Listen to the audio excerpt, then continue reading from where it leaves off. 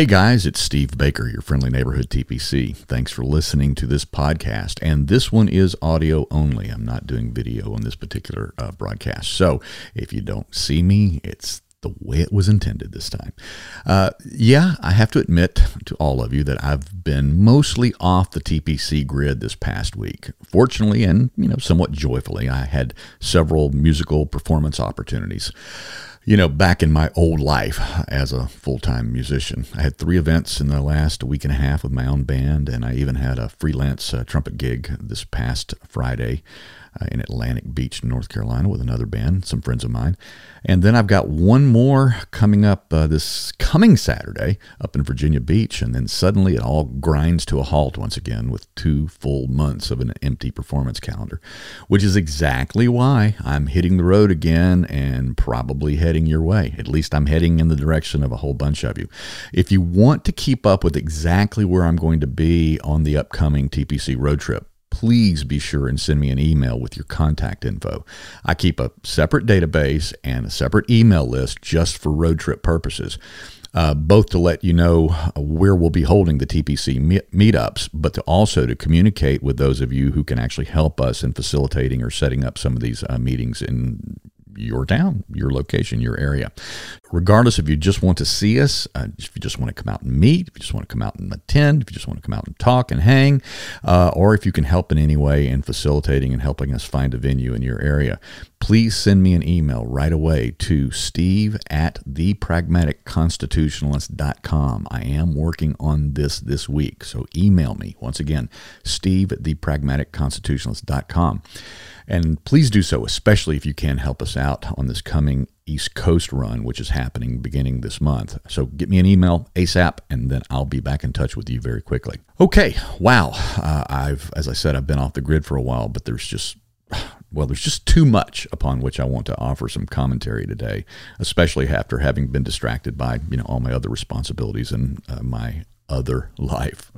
As such, I've come to a rather daunting realization of late, and frankly, I'm not so sure exactly what to do with it, except just keep doing what I'm doing and keep up with this process of transitioning my life away from being in the music business full-time to that of being on the commentary side of the news full-time.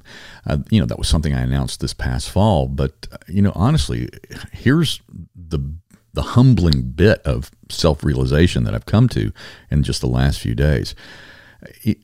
Let's be honest, I'm simply not an expert at anything. So why should anyone care about what I have to say? I mean, come on COVID, look, I'm not an epidemiologist. I'm not a virologist. On climate change, I'm not a meteorologist or a climate scientist. On the economy, I'm not an economist. On national security and foreign affairs, issues of that nature, I've not been in the intelligence services. I've never served in the military, nor have I served in the diplomatic corps in any way. So why is it, and this is what I've been thinking about, why is it that so many people send me so many questions about every topic and every issue in the news from one day to the next? Because it's certainly not based on or because of my own training or academic expertise. Upon much thought over the last few days, thought, meditations, contemplation, I think it's simply because of my own common sense observations and evaluations of real life. It's based on my own lived experiences over 60 years. And, I think maybe it's just an inherent instinct, and there's no other way to put it, and pardon my French, but it's kind of like having a bullshit radar for all the things that just simply don't add up. Simple math, really. I mean, literally, sometimes nothing more than just simple math, and the equation results in things that just don't make sense. The politicians, they tell us one thing, the MSM then jumps on the bandwagon, and then I do nothing more than just start adding up the numbers. I ask real-life questions. I run all of that through an above-average study and knowledge of history, which I have done on my own. And then, I just begin writing down my observations in a way that seems to connect with a larger number of people. And look, when I say this is not hubris or arrogance or some sense of self-importance, not in the least. Quite the contrary. It's really all just a freaking accident. Some decades ago, I just began writing down my own thoughts about all those things that were being told that simply didn't add up in the real world. I wrote down my thoughts, my own questions, and most of this was just for my own consumption and really for my own mental salvation at times against whatever the approved narrative of the day might have been or was. And again, that just didn't add up to me. Then, 2.5, 3 decades ago, this thing called the internet exploded into existence. And so I just started posting those same thoughts that I had been writing down, back in the days of CompuServe and then AOL, and then we all migrated over to MySpace. And finally, 11 plus years ago, most of us moved over to Facebook. Eventually, just me writing down my thoughts and comments on the day began to catch the interest of tens of thousands of people who actually began subscribing to those public communications of my previously private thoughts. So here we are, and here I am in this, new normal that has been thrust upon me and many of you as well, in which personally my own world in the last year plus has been completely turned upside down by means of the bureaucratic response to a virus that is, quite frankly, and now scientifically irrefutably proven to be something that's really overall, its statistical impact is really only that of a really bad flu season. Yet, we shut the world down. That doesn't diminish the impact of COVID-19 on those who have died or, upon their families and those who love those who died. I mean, for those, this disease has, in fact, been a tragedy. But the greater damage and impact has been directly caused by the decisions made by those, do-gooding bureaucrats. The damage has been economical, it's been psychological, it's been political, and in a much, larger, I should say, much larger psychological and physiological health crises have been created by those executive decisions and mandates. This disease, I'm going to be very clear about this, was not, is not, and has never been a scam. And that's despite the fact that I'm co-authoring a book right now called The Scamdemic.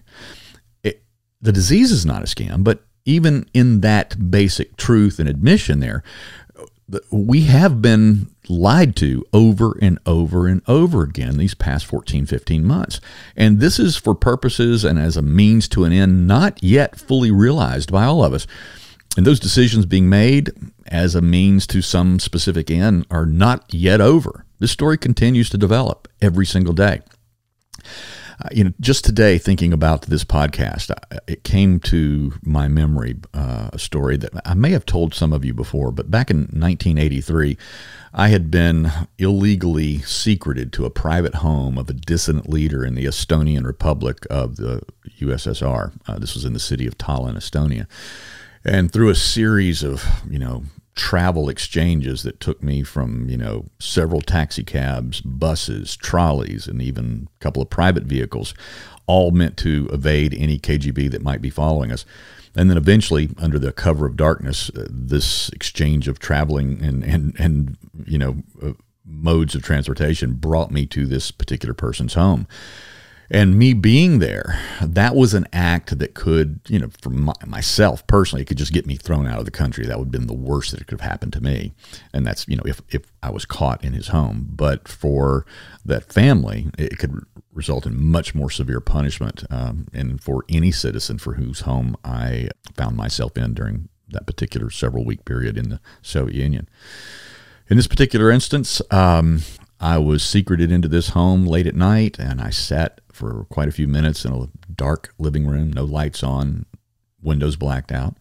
And finally, the gentleman emerged from another room, and after we exchanged greetings, he eventually told me something, and this is something that would forever change my worldview.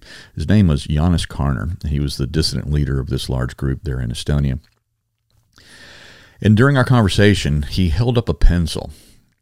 And with this pencil, he had the sharpened pointed end of the pencil facing towards the ceiling and the eraser toward the floor.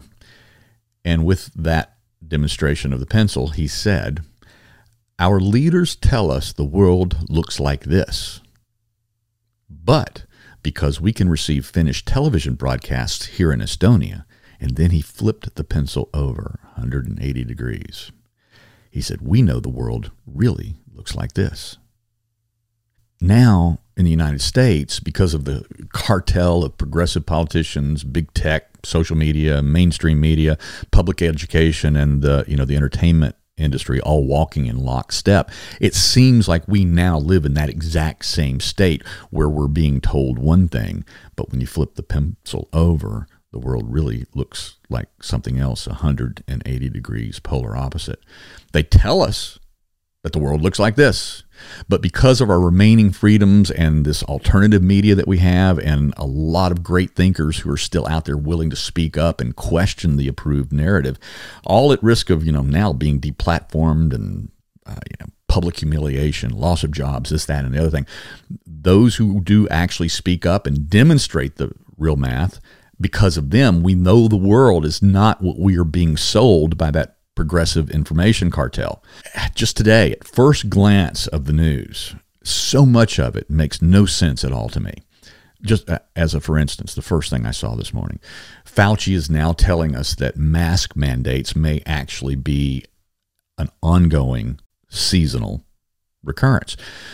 This, despite the fact that the science is now telling us that COVID-19 is not transmitted by his, legendary mention of droplets that these cloth face coverings might stop, but rather this is a disease that is transmitted in aerosol form for which the masks offer little to no protection. And that's the science. This, despite the fact that we are being told of the vaccine's efficacy at preventing transmission, preventing infectivity, and also helping to reduce the more dangerous life-threatening symptoms. We now know by the science that masks are completely unnecessary when outside. And the math shows minimal protection from masks when used indoors. And then, of course, their absolute absurdity of being used by those who are either already vaccinated or for those, even unvaccinated in proximity to those who are vaccinated. It just doesn't make any sense anymore. Why is Fauci telling us that mask mandates may become a seasonal occurrence? I mean, what's the end game behind turning us into a permanently masked society? Either these vaccines work or they don't. And asking those questions are fair game when we talk about, re-engaging in normal life and activities such as going to concerts, sporting events, amusement parks, church, or any other human gathering. I believe, I truly believe this because I've been studying this for the book. I believe that the data is actually showing us that these vaccines do in fact work. So on some level, we are being purposefully misled by this ongoing messaging from the information cartel. For what purposes, though, I'm not as yet clear. But we need to be raising these questions, and we need to be raising them often, and we need to be raising them loudly. Are they simply just using prolonged fear to force society into ever-growing, compliance to ever more burdensome bureaucratic demands and relinquishment of our individual liberties? Is it just that simple and that nefarious? I don't know. But we must ask until the true answers do in fact become clear. The math is just simply not adding up under common sense scrutiny and questioning. And it doesn't take a rocket surgeon to ask these questions because common sense does in fact still persist in the American populace. The second thing that really came up in the news big this weekend was we're being told about this cyber attack on the 5,500-mile Colonial Pipeline, and we're being told that it was a ransomware attack. Ransomware? I mean, what are they running here at this pipeline? Windows 10? No, they're not. I mean, these are very high-level proprietary systems and software, and this was most surely a state-sponsored attack and not some pimply-faced hacker in his mother's basement. I don't know. Was it North Korea? Maybe. Was it Russia or China? More likely, I would think. But my primary curiosity goes to the question of the timing of such an attack, because this happened when Congress is even now debating how to take down our entire fossil fuel industry as part of this, Green New Deal. Remember what we heard in the midst of the recent 100-year cold snap in Texas?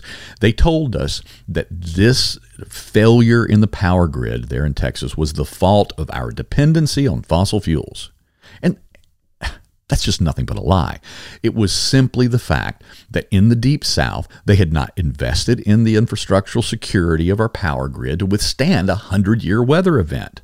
I mean, it's a cost-benefit analysis in that part of the country. Do you build everything so that once in 100 years or once in 1,000 years we can withstand something? Maybe we'll really think that going forward, but the reality is this. When you have tens of thousands of miles of power lines, those power lines don't care if the power running down those lines is being generated by coal, nuclear energy, windmills, or solar panels. They don't care. If those lines become ice-laden or they're surrounded by trees that snap and fall, across the power lines, bringing them down to the ground, that power grid is going to be crippled regardless of the source of where the energy or how the energy is produced. All of which, as I said, can be rethought going forward, but fossil fuels were not the culprit in this most recent cold snap down south. It's just another one of the ongoing talking points of the progressive left to take down, the literal lifeblood of capitalism, which is oil. The proponents of the new Green Deal, they want to end our dependence upon fossil fuels, as they say, in only 9 years, by the year 2030. I mean, again, common sense. It doesn't take a rocket surgeon. It's a mathematical, technological, economic, and fiscal impossibility to end our dependence on fossil fuels by the year 2030. But the progressives have learned that they can use fear. Haven't they learned that in the last year? They can use fear to scare the public into acceptance of most any absurd proposition at this point, and even into the economically crippling investments and personal sacrifices that'll be mandated upon every single American so that they can necessarily advance that agenda of pulling us off of fossil fuels for our, heating of our homes and running our automobiles. And, I don't know, are they going to come up with electric airplanes and transportation in that regards that soon? Well, I guess Biden is telling us that he's going to build these trains that run off of electricity and get us from one side of the country and to the other in a couple of hours. Anyway, fact is, if this was nothing more than a ransomware attack on the Colonial Pipeline, the perpetrators, they need to be sought out. They need to be brutally punished, because this is either an act of terror or an act of war. Even if it was just a test of our systems or a test of our national resolve, this was a terror or war attack on our delivery system for fuel and our overall, system of our overall economic system. But I said before, I questioned both the explanation of ransomware and the timing of the incidents. What I do know is this, is that if escalating fuel and heating prices are somehow foisted upon the American public, either by accident or on purpose, the people will become more and more acceptant of the new Green Deal. If gasoline prices skyrocket, more people are going to say that, maybe electricity is our savior. And this is regardless of the actual long-term consequences that will happen to our freedoms and our way of life. Consequences that are, honestly, they're easily calculable without a doctorate in economics. So yes, I do have questions about this ransomware pipeline event. My biggest concern at present, though, is over the growing inflationary pressures that we're now facing.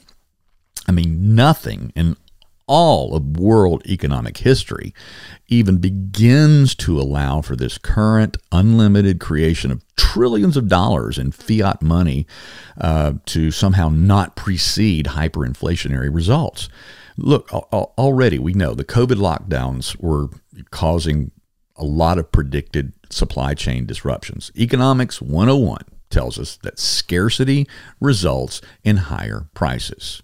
Even the WHO, the World Health Organization, called for an end to the lockdowns back in October, and they were citing, the inevitable economic and consequent worldwide non-virus health crises that would be triggered because of these lockdowns. And now, here we are. The UN had predicted more than 150 million additional starvations, mostly in third world countries, due to the lockdowns and the subsequent supply chain scarcities. That's why they were calling for an end to the lockdowns months ago. This is not only affecting third world nations, not at all. In fact, we all know about Michigan's lockdown, one of the most locked down states in the union. And, one of the biggest problems that they're facing now, according to a new study that just came out over the weekend, is that it's estimated that almost a third of Michigan's small businesses will now be permanently shuttered by this bureaucratic overreach.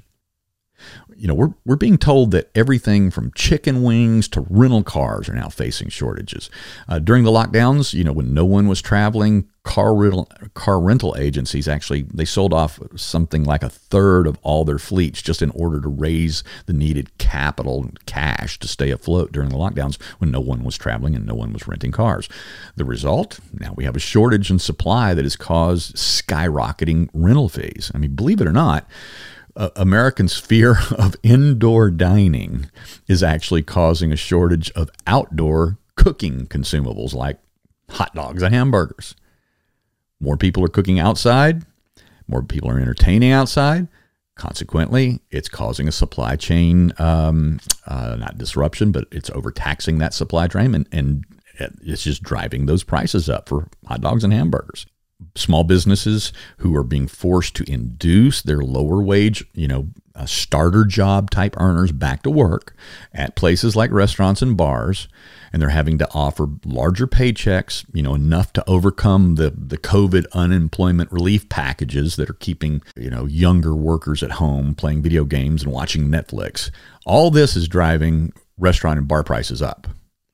Then on the healthcare front, we're also facing a shortage of oxygen and blood due to pandemic-related disruptions. I mean, people were not going out donating blood during this last 14 months.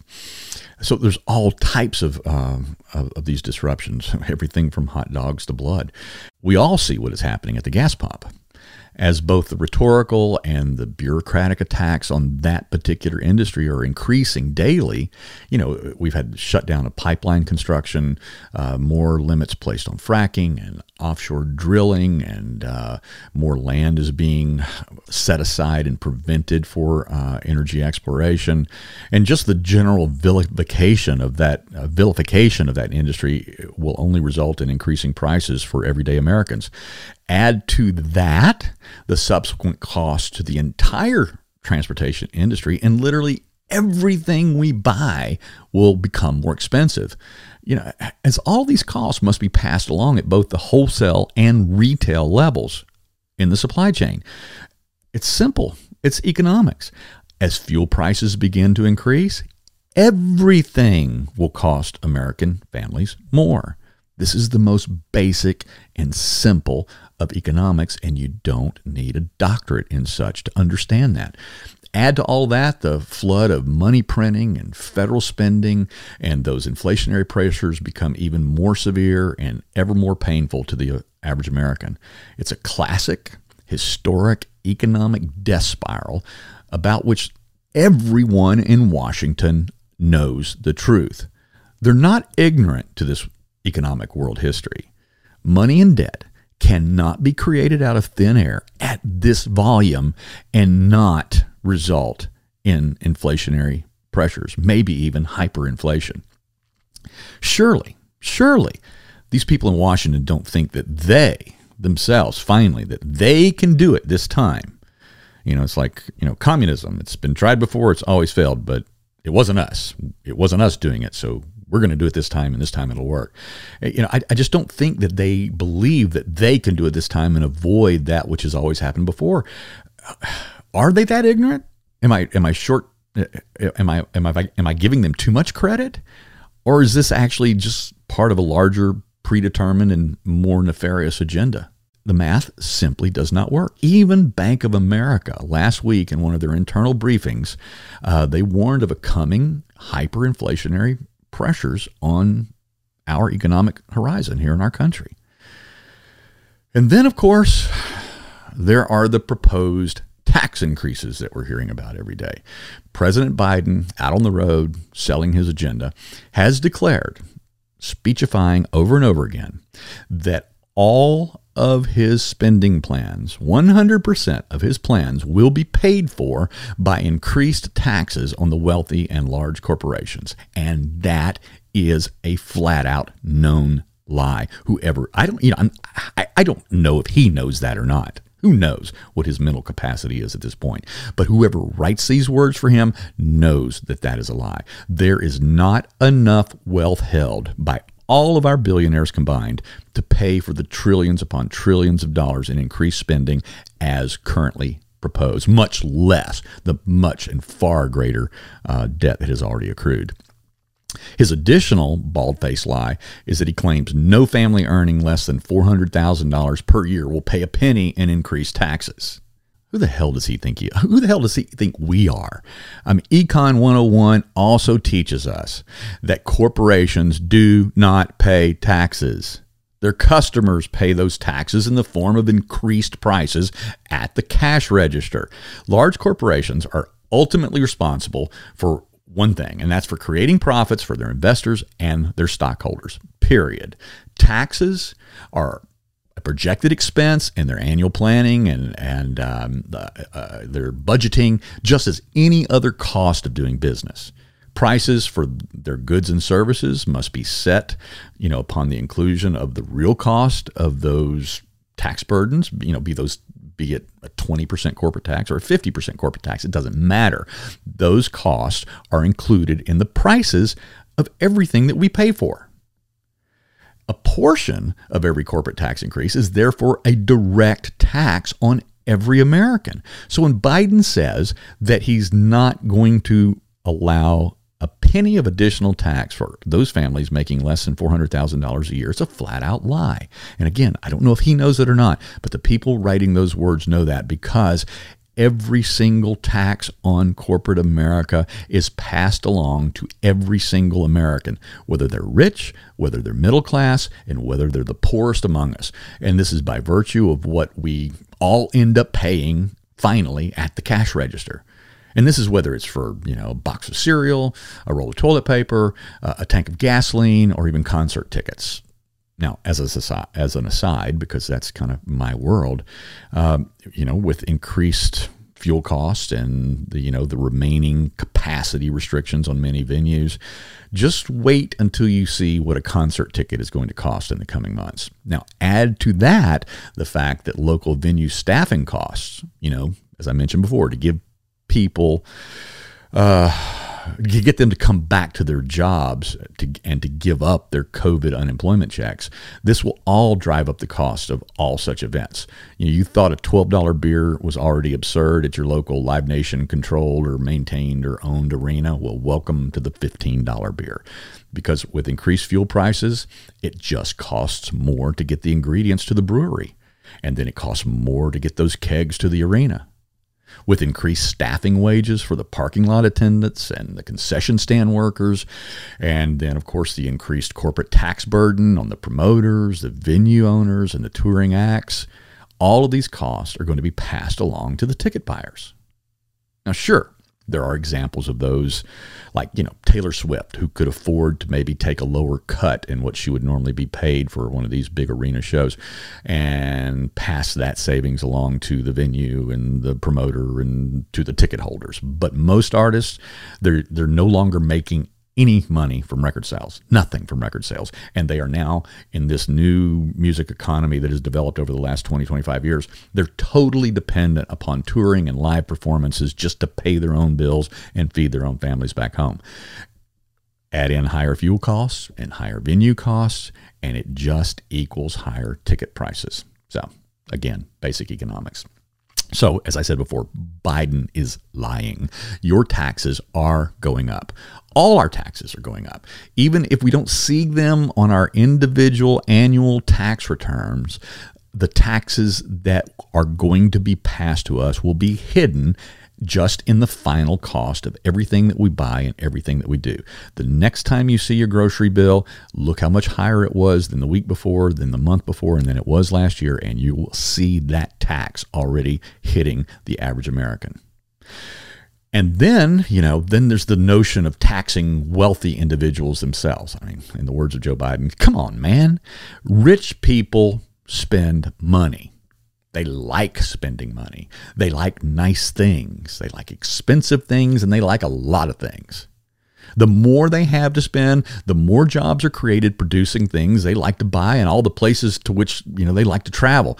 You take away their excess earnings by way of, a confiscatory wealth tax structure, be that on their income, be that on their their earnings in the stock market, be that in their what we call the death taxes, be that in all the estate planning. However, the government comes after the wealthy's money.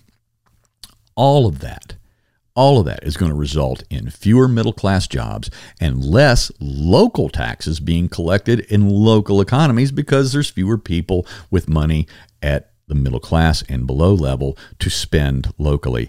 And that is then going to result in what?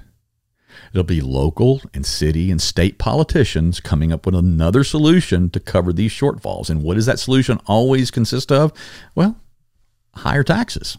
Higher sales taxes, higher property taxes, higher hotel and rental car taxes for people that visit those cities, if they can even visit at the prices that it costs to travel. Fewer jobs just flat out equals more dependency on the state. And then more dependency on the state means that those costs must be paid for in local taxes, property, sales, and otherwise. And again, we see a situation where the economic death spiral just continues, and now it's getting ramped up to warp speed under these scenarios that we're talking about. It's the math, man. Neither Biden or his puppet masters have, suddenly somehow broken the code on how to print fake money, increase the national debt, tax the rich and corporations, and then, all of these resulting in higher prices for everything, and yet somehow create a more prosperous economy. Really? This time, they think they've cracked the unicorn code of economics? Look, there are rules about these things, rules that have existed for millennia, and those rules exist because of both human nature and the basic laws of economics. And they, and by they, I mean Washington and others in the bureaucratic levels, at all levels of government, are deliberately setting in motion a violation of all these rules. It's premeditated rule breaking. The consequences are well known, and these consequences are something for which the rest of us are going to ultimately pay dearly. So how do we stop it? Honestly, right now, I don't know. We may have, as a country, we may have already reached a tipping point. So successful has the progressive agenda been at, overriding our national liberty DNA, overriding it with with one of mass dependency upon centralized solutions for everything, rather than, what we developed and what we started with in this country is something that was based on individual independence and personal responsibility. So, look, we can discuss our own solutions at another time, but, these are the things today that I just needed to, for now, get off of my chest. Frustrations, thoughts that have been, burdening me for the last week while I've been busy doing other things. So I kind of needed to just roll with this thing and let it go. So I hope you'll forgive me for laying out a problem without a bunch of solutions here, but we will talk about the solutions. Okay, please do me a favor. Send me an email so that I can add you to our road trip email list. I am hitting the road soon, and I may be in your area at some point this year. Whether you're on the East Coast, whether you're on the West Coast, doesn't matter. Just go ahead and say to me, hey, Steve, here's my email address, here's my contact information, and just let me know whether you're just planning on attending or whether, especially if you can actually help us put together one of these TPC road trip meetings. Those meetings themselves are going to be the perfect opportunity for us to explore solutions and explore how we're going to resist, the Great Reset agenda and the Green New Deal and all the other challenges being heaped upon us, seemingly all at once at this time. So email me at steve@thepragmaticconstitutionalist.com, steve@thepragmaticconstitutionalist.com. Also, if you're not already a member of the TPC Locals community, please consider joining us there today. Our Locals voice is never going to be throttled. We will not be deplatformed, and we can discuss all these things that we're talking about today without fear of being tagged as having, violated some community standard or for endangering others because we didn't discuss or at least condone the approved scientific narrative related to COVID-19 and God knows what else. I'm sure climate change is on that agenda now as well.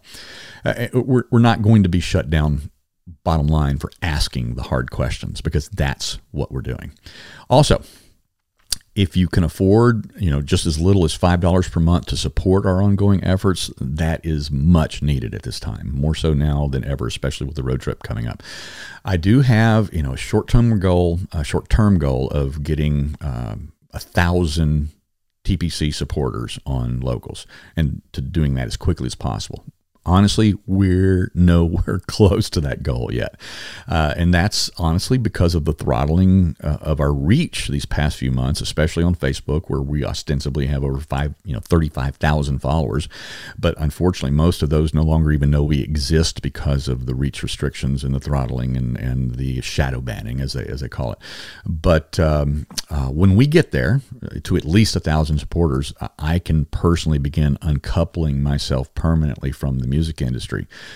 And that was something, as I mentioned before, I announced that intention back last fall, sometime October or early November.